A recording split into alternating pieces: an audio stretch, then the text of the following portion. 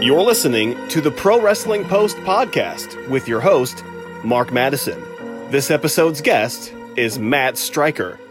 Visit ProWrestlingPost.com for interviews, blogs, and upcoming events in your area.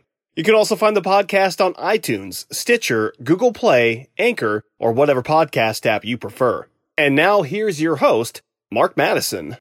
It was recorded that earlier on, I guess, before wrestling, that you played a little bit of hockey and football.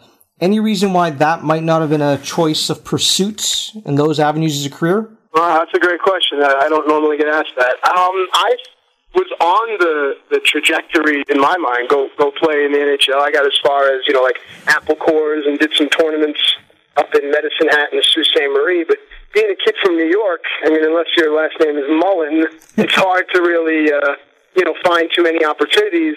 So I didn't have a lot of the same, facilities and practice and, I'll be honest, talent that some of these other kids had. So as we went to play these tournaments up in Canada, I was 18, 19, 20 years old, and these kids were 16 and just flying past me.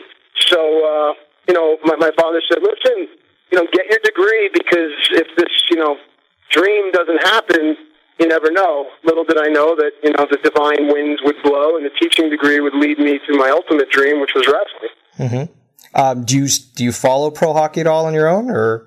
Oh, yeah, of course. I still play. I still play in the league once a night on Thursdays, and avid fantasy hockey player, and very, very deep into the league. Love it. It's a great game. Okay, well, I'm being Canadian, it's almost inbred, right? So we're kicked out of the country if we don't follow it. So, although being a Blackhawk fan, it's not necessarily something that goes over well here in Toronto. No, but I will say this: I think between my love of hockey and my love of Rush, I'm an honorary Canadian. So I like to think I am. Fantastic. Now, as a teacher earlier on in your career, what parallels could you see between that and the career that was to come being involved in pro wrestling? I was talking to my friend Tommy Dreamer the other day, and I said that the worst thing I ever did for my pro wrestling fandom was become a pro wrestler. The politics. I had no idea that there were politics in teaching, but there are. And then there are politics in wrestling. But, if you're a good teacher, you can close your door and teach to your kids, and their grades will speak, for your ability as a teacher, and it'll transcend the politics. Sometimes that's not the case in pro wrestling, but if you just keep your tunnel vision, then your in-ring work or your on-the-mic work will speak and transcend all the politics. But that's the parallel that comes to mind immediately. Interesting. Okay. Discuss your training under Johnny Rodz and what were you able to carry on with that throughout the balance of your career? I always look back on this long, strange trip. And now, hindsight's always 20/20. You realize why you went through the things. But at the time, you don't understand. I walked into Johnny Rodz, and it was still a closed brotherhood. They didn't just let anyone in. So for the first, I'll say 3 months, they literally beat me up. And I didn't know any better. My first month in, I had torn tendons in my right ankle. I had cracked ribs. I had busted noses, eyes. And then finally, after a while, they're like, all right, now we'll show you a trick or two, or we'll let you in on a little secret here and there. So it was a great initiation because it prepared me for so many of the things that were to come. I loved it. It was a labor of love. I was there when they opened, and when Luis, the janitor, was mopping up at night, shutting out the lights, he'd say, come on, time to go. So I was just, enamored with the whole entire to-do. Something that kind of struck with me just now. I had a chat with Dr. Tom Pritchard some time ago, and he had mentioned that when he was training, it was somebody you knew that got you in, and you mentioned the brotherhood. Did you find that there was something along those lines that took place? It was somebody you knew or a friend of a friend, or was it, just as a lot of schools seem to pop up where you can come in, pay your dues? That's another, again, great question, man. I do a ton of these interviews, and I have over the last, however many years, so it's nice to hear these kind of questions, so kudos to you on that. Oh, thanks. I didn't know you could become a wrestler. I thought you were just born Harley Race. I had no idea that you could go and learn this. And I was working out at a gym in Douglaston, New York, and I saw another guy wearing a wrestling T-shirt. And this was before, ProWrestlingTees.com and everyone having a T-shirt. So, you're drawn to, hey, wrestling? I like wrestling too. And a few days later, that friend brought in a very crude printout. And the internet was in its infancy. And third name down on the list of wrestling schools was Johnny Rod. I said, I know that name. Wow. I went, and I remember I drove past it 3 times before I ever actually found the courage to go in. So, and then from there, again, they didn't just let anyone, yes, they did, but they didn't want to just pull the curtain back and expose everything then. So it was walking with, handling with kid gloves or walking with tender feet, but that's how I stumbled upon Johnny Rods, and again, I give credit to the divine win.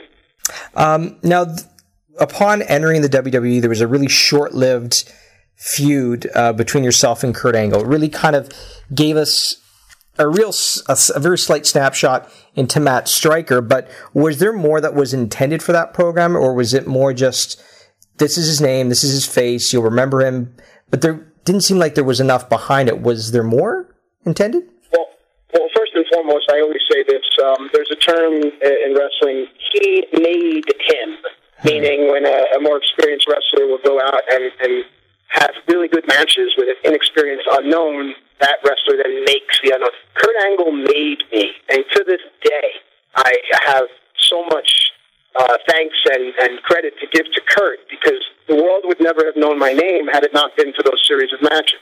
As far as intentions go, there's an old saying, you want to hear God laugh, tell him your plans, and that's why fences have erasers. I don't know what their intentions were, but in the end, I think they used that publicity to put me onto a character avenue, and I believe it was Eugene that went on to capture the gold medals, and in hindsight, that was the right move. So I don't know what the intentions were, but I know that Kurt and I wrestled a lot on non-televised events, and that really helped me just learn the craft. But as far as the 3 matches we had on TV, I don't know if there was any intention to go anywhere further with it or not. Okay, fair enough. Knowing me, if there was, I probably said or did something that just shot that right down quickly. Okay. WWE's venture into recreating the ECW brand that you were part of wasn't necessarily, I guess if we're looking at social media, but some of the fandom would say that it wasn't the best of results, but everybody walks away with a different perspective on their own when they're involved in it. Maybe describe your time and how you felt that was during that period of time and where you thought it was going to be headed. Well, I've always tried to walk that line of fan/wrestler, and sometimes it's really hard. It is. But I was able to see that. I think the thing is, again, hindsight 2020. If you were looking for the old original ECW, WWE wasn't going to give you that. They gave you WWE ECW. And if you're comparing it, then it's apples to oranges. The roster wasn't really the same, the venues, the ceilings, the liberties that the guys were allowed to take. So on that note, I just think that if fans got into an uproar over, this isn't the originals, you're right, it's not. And it's almost on you to realize it's something different. And then you're allowed to not like it. So that's that. As far as from a wrestler standpoint, all I did was see this was opportunity. To me, Raw was a crowded room. And SmackDown was a little less crowded club, but you still couldn't get in. ECW was just this hole-in-the-wall bar down the street that anyone could go into. And whatever opportunity you could make from the 6 to 8 to 12 minutes of television time you're being given, you'd be silly to not take advantage of it. So I just saw it as opportunity. I saw it as a chance to wrestle guys like RVD and Sandman and Dreamer and Danny Doring and just learn and grow and establish lifelong friendships, which I didn't know was going to happen. Now, upon you'd gone over to Raw during the draft, and then you returned back to ECW, taking over for Taz as a commentator. Why the change from wrestler to commentator? Was there anything that led that? Yeah, well, I believe it was Mick Foley was moving on, and Taz was moving, not up. I mean, I don't like to say that one is above the other. Taz was moving on as well. And there was an open chair there. And they had these production meetings before the start of television. And there's 800 things that Vince and everyone needs to take care of. The last thing they did to worry about It was who's going to do color commentary for ECW. And my friend Joey Styles said, Matt Striker talks a lot, and he seems to know a lot about wrestling. Let's try him. And Vince said, okay. And that's how that started. I could see the writing on the wall. If they couldn't find something else to do with me, during that time, that's when guys get cut. So I'm real fortunate that came along, because that kept me at WWE for nearly a decade, when a guy that's not even 6 feet tall, 210 pounds at most, and maybe a good talker at best, shouldn't have stuck around as long as I did. So the announcing was really, really, really a silver lining for me. That's how it came about, through Joey Styles. As a fan, I watched a clip of something, and I think you may have been alongside Jerry Lawler, and you called a move that Daniel Bryan has done. And you're chuckling because you know what I'm referring to, right? Exactly what you're referring to. Yeah, and did he publicly, what was that? Almost as if somebody was in his ear saying, no, go with it, but... I can never speak for what's in someone's mind. Fair enough. I did know that a lot of times when I would say the moves, the names of some of these moves that, you and I and a lot of the hardcore fans recognize, the Coles and the Wallers of the world, that wasn't their realm. The WWE edict, as far as announcing goes, is to tell stories. They don't want to know that that's cattle mutilation. They want to know why it hurts and what Daniel Bryan, if he's at an angle with Mark Henry, if he could get it on Mark. Vince likes the story. Mm-hmm. Doesn't really want to know so much about the wrestling per se. So when I came on and said, cattle mutilation or Michinoku Drive or things like that, it was foreign to the ears of the Coles and the Wallers. So if Jerry was fed the reaction, I can't say. But I think that's where that kind of quizzical comes from guys like that. Well, it seemed or came across as very honest on his part, because he may not have been prepared for it, whether it was fed that or not. And I think as a fan, just to hear the legitimacy of what the moves are called, it's also an education, right? So whether we want a story or we want to be informed, I think there's a fine line that as a fan we should still be able to hear.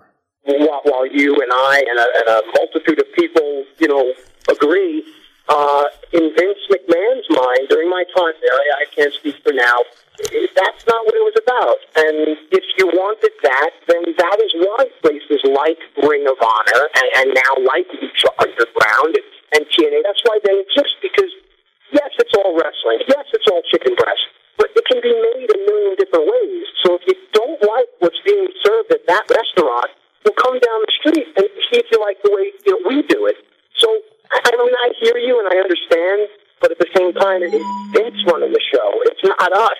So, if he wants the Cena's move to be called the F2 and not the Death Valley Drive, okay, got it, I get it, or whatever that is. Not the Death Valley Drive. You know what I'm trying to say? Yeah, Spicoli Driver or something. Yeah. Okay. Are you looking for the newest and hottest in the world of pro wrestling? Then check out the amazing action on Powerslam.tv, the biggest indie pro wrestling channel in the world. Get over 6,000 hours of the best events from over 150 of your favorite promotions from 20 different countries around the globe. Brands like Progress Wrestling, Evolve Wrestling, Combat Zone, Defy, PCW Ultra, PWX, Over the Top, Shine, and hundreds of others with fresh content added every day for only $5.99 per month. Get your free trial today at Powerslam.tv. NXT's earned a lot of praise over its development and growth in its characters. Now, during your time hosting the show, what could you have foreseen happening with the show? What talent at that point stood out to you, developing into what they've become today? Or possibly that is even in the promotion anymore. So those that might be there and moved up, and those that might have been there and said, there's something special, but they just weren't given the opportunity. I remember sitting in LaGuardia Airport, and the executive producer of WWE Television, who normally flies privately, for some reason was flying commercially. I don't know if it was just to sit and talk to me, but he told me of this concept, and that it's been greenlit. It was his brainchild, and to this day, you can say whatever you want about the executive producer of WWE Television. The man is a television genius. every single cool vignette or video or entrance that you see and love, it comes from the mind of that man. So when he came to me and explained it to me, I thought it was awesome. So then we got a list of all these, a lot of dumb that they were going to use and stuff. And I knew what these guys could do because I had wrestled with them down in Deep South and my trip to OVW. So when they brought up a Wade Barrett or a Brodus Clay, I mean, I knew just right away these guys are going to be great. I was wrong about a few guys, too. What was his name? Not Eli Cottonwood. He looked like Bruce Pritchard. He was real tall. Jacob something. I thought that kid was going to be a star. Like, tall, blonde, good-looking, and like 3 weeks later he was gone. But when they brought in Bryan Danielson, Daniel Bryan, let's see what this guy can do. I would snicker in the corner because you have no idea what this guy can do. When they brought Loki in as Kaval, they put him with Layla and Michelle. Again, it was like, I can't wait for some of my buddies to show you guys how good they are. I mean, I came up with guys like American Dragon and Loki and stuff, so I was able to see who was going to be what, and also able to see who kind of wasn't going to make it. The kid who's in the Ascension now, he's not a kid. What do they call him? Conor O'Brien? There's Conor, yeah, and then there's Victor. I mean, he's been in the system for years, and I mean, I shouldn't say this, but I ever run into him somewhere, he might try to take a swing at me, but there was always something missing there. I always thought there was something missing, and he disappeared for a while. And now, God bless him, I hope he makes $1 million. He's got this, this new Ascension thing going on. He's got a great partner with him, so hopefully that's what it'll take. But to answer your question as far as who I thought would have it, who I thought wouldn't, I was pretty on point with just the exception of a couple of those people. Not Jacob Goodnight. That was Kane's character. Whatever. Someone will know what I'm talking about. You know what? You could always tweet me the name if you want, and if it comes to you, I'll just plug it in here at some point. Okay, cool. Describe your time on the independent circuit, either commentating, competing. What matches during that short time stood out from both perspectives? Before WWE or after? On your own, on the independent scene. Well, I have 2 tenures on the independent scene. So, okay, sorry, let me rephrase that then. Post-WWE. Post-WWE, I was real intimidated to come back on these. I'll admit that, because I was so used to the WWE style, which is not the independent style. Right, wrong, or indifferent, it's not. So I was concerned that, am I still going to be able to, do the things that these kids can do? Am I going to be able to go out and still get the same reactions? And I remember I was in WXW in Germany, and I was partnering with my friend Trent Barrett, who's over in New Japan now. And Trent was much younger than me in the business, but far more talented than I'll ever be, had to explain to me how it's kind of changed. And as we were planning our offense on our opponents, some of my ideas, and more. Give me more. And I'm from the less is more. Well, what do you mean? Hip toss, that works? No. A hip toss, a leg drop, roll them into an arm bar. Okay, I'll do it your way. And we went out and did it his way, and the people responded beautifully. So I kind of had to marry the now and the then, because psychology will never change, emotional investment will never change, the art of selling and registering will never change, but just how to get the people to believe what you're doing, because they've seen everything. They've seen guys powerbomb through tables on fire and kick out on one. So, you have to make them believe that the small package at the end of the match, so they can, they can fight, so they can get emotionally invested. That was my biggest thing. So, there's a lot of great guys out there now, man, like Kurt Hawkins and, all these other guys that really are able to marry the two styles and make a nice little potpourri. It's neat. Are you looking for the newest and hottest in the world of pro wrestling? Then check out the amazing action on Powerslam.tv, the biggest indie pro wrestling channel in the world. Get over 6,000 hours of the best events from over 150 of your favorite promotions from 20 different countries around the globe. Brands like Progress Wrestling, Evolve Wrestling, Combat Zone, Defy, PCW Ultra, PWX, Over the Top, Shine, and hundreds of others with fresh content added every day for only $5.99 per month. Get your free trial today at powerslam.tv.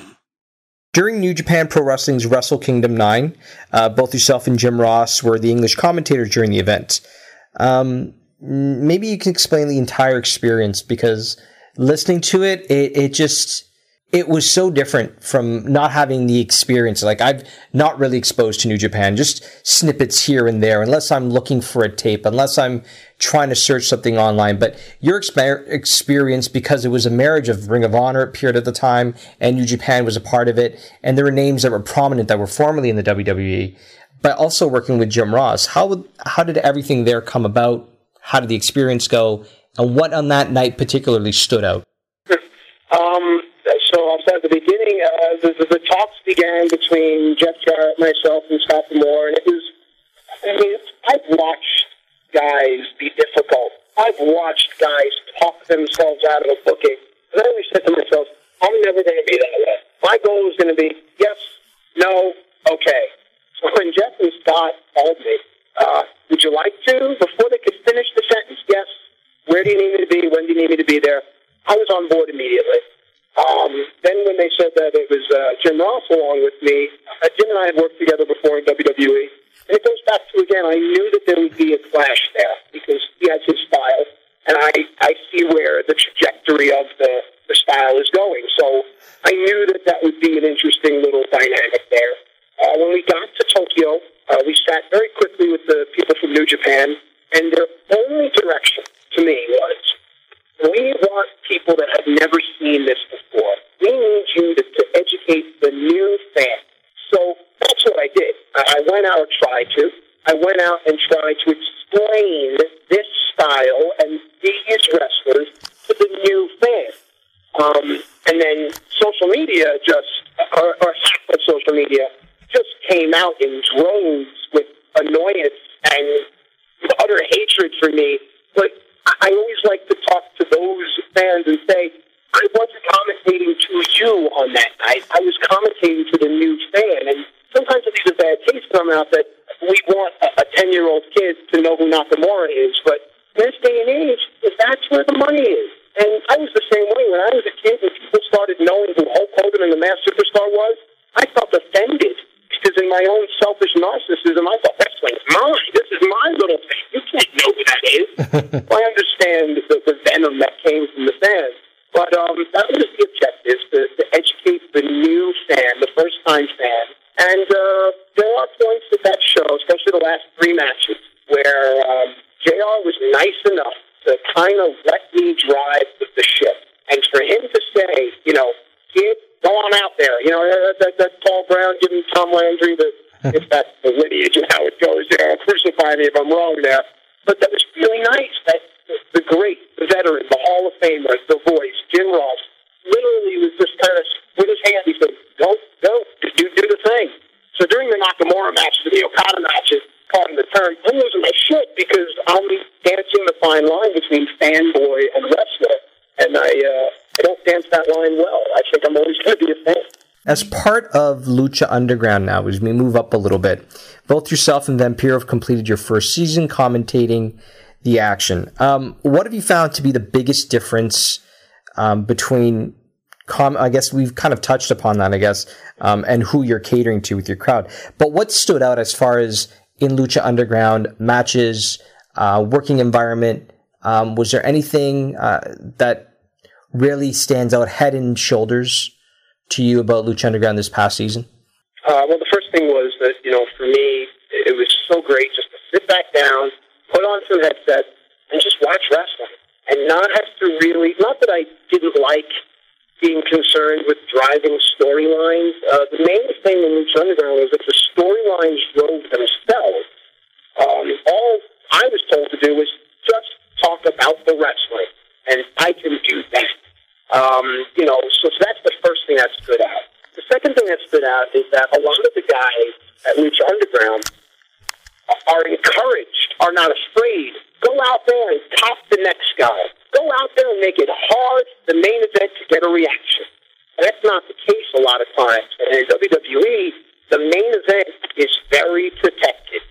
And there are sometimes guys that are put in positions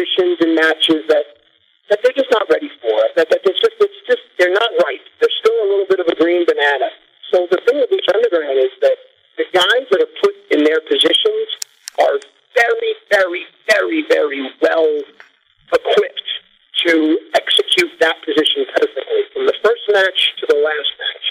So those are my main differences. Not really having too much head production in my ear, which I never minded, because to have Vince McMahon talk to you alone is an honor. But to have him trust you to get out his information, disseminate his story, push along his product, I mean, that's a real honor.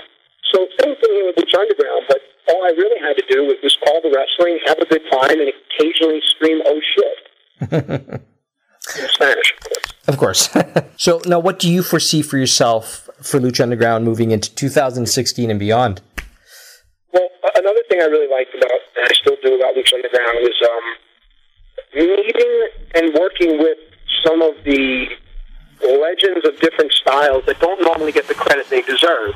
I was in, a corporate environment for so long, and you know who the forefathers of that style are, and they get their respect. But for me, to go and work with a Conan, or to go and work with a Vampiro, or Chavo Guerrero, or Blue Demon, or Mil Muertes, to me, they also carry this air of legend, this air of, wow, Conan really did so much for Lucha Libre in the United States that he doesn't get the credit he deserves. Even if I never see him or ever talk to him again, I'll still say that if you dig Rey Mysterio, if you dig the Lucha Dragons, if you dig any of it, you kind of have to tip your cap to Conan, the fact that it's here in the States. As far as what I look forward to, I just look forward to more good wrestling. I look forward to seeing a lot of new guys. I just look forward to new, cool, hip. It's hard to do something new in our business, and Lucha Underground has found a way to do it. So I'm really fortunate to be a part of that. Super. Was there anything you want to share, encourage, promote, or make fans aware of? I just think I'd be remiss if I didn't use the slight little public eye that I have to draw attention to things that are important to me. I mean, everyone uses social media to just put themselves over, tell you what show they're going to be, and ask you to buy their T-shirt. I get that, but I mean, there are things that are near and dear to me. I mean, Autism Speaks, Special Olympics, Animal Rescue, things like that. That I think it's maybe, Matt Striker, I know who that is. Animal Rescue, let me Google that. I've done my job.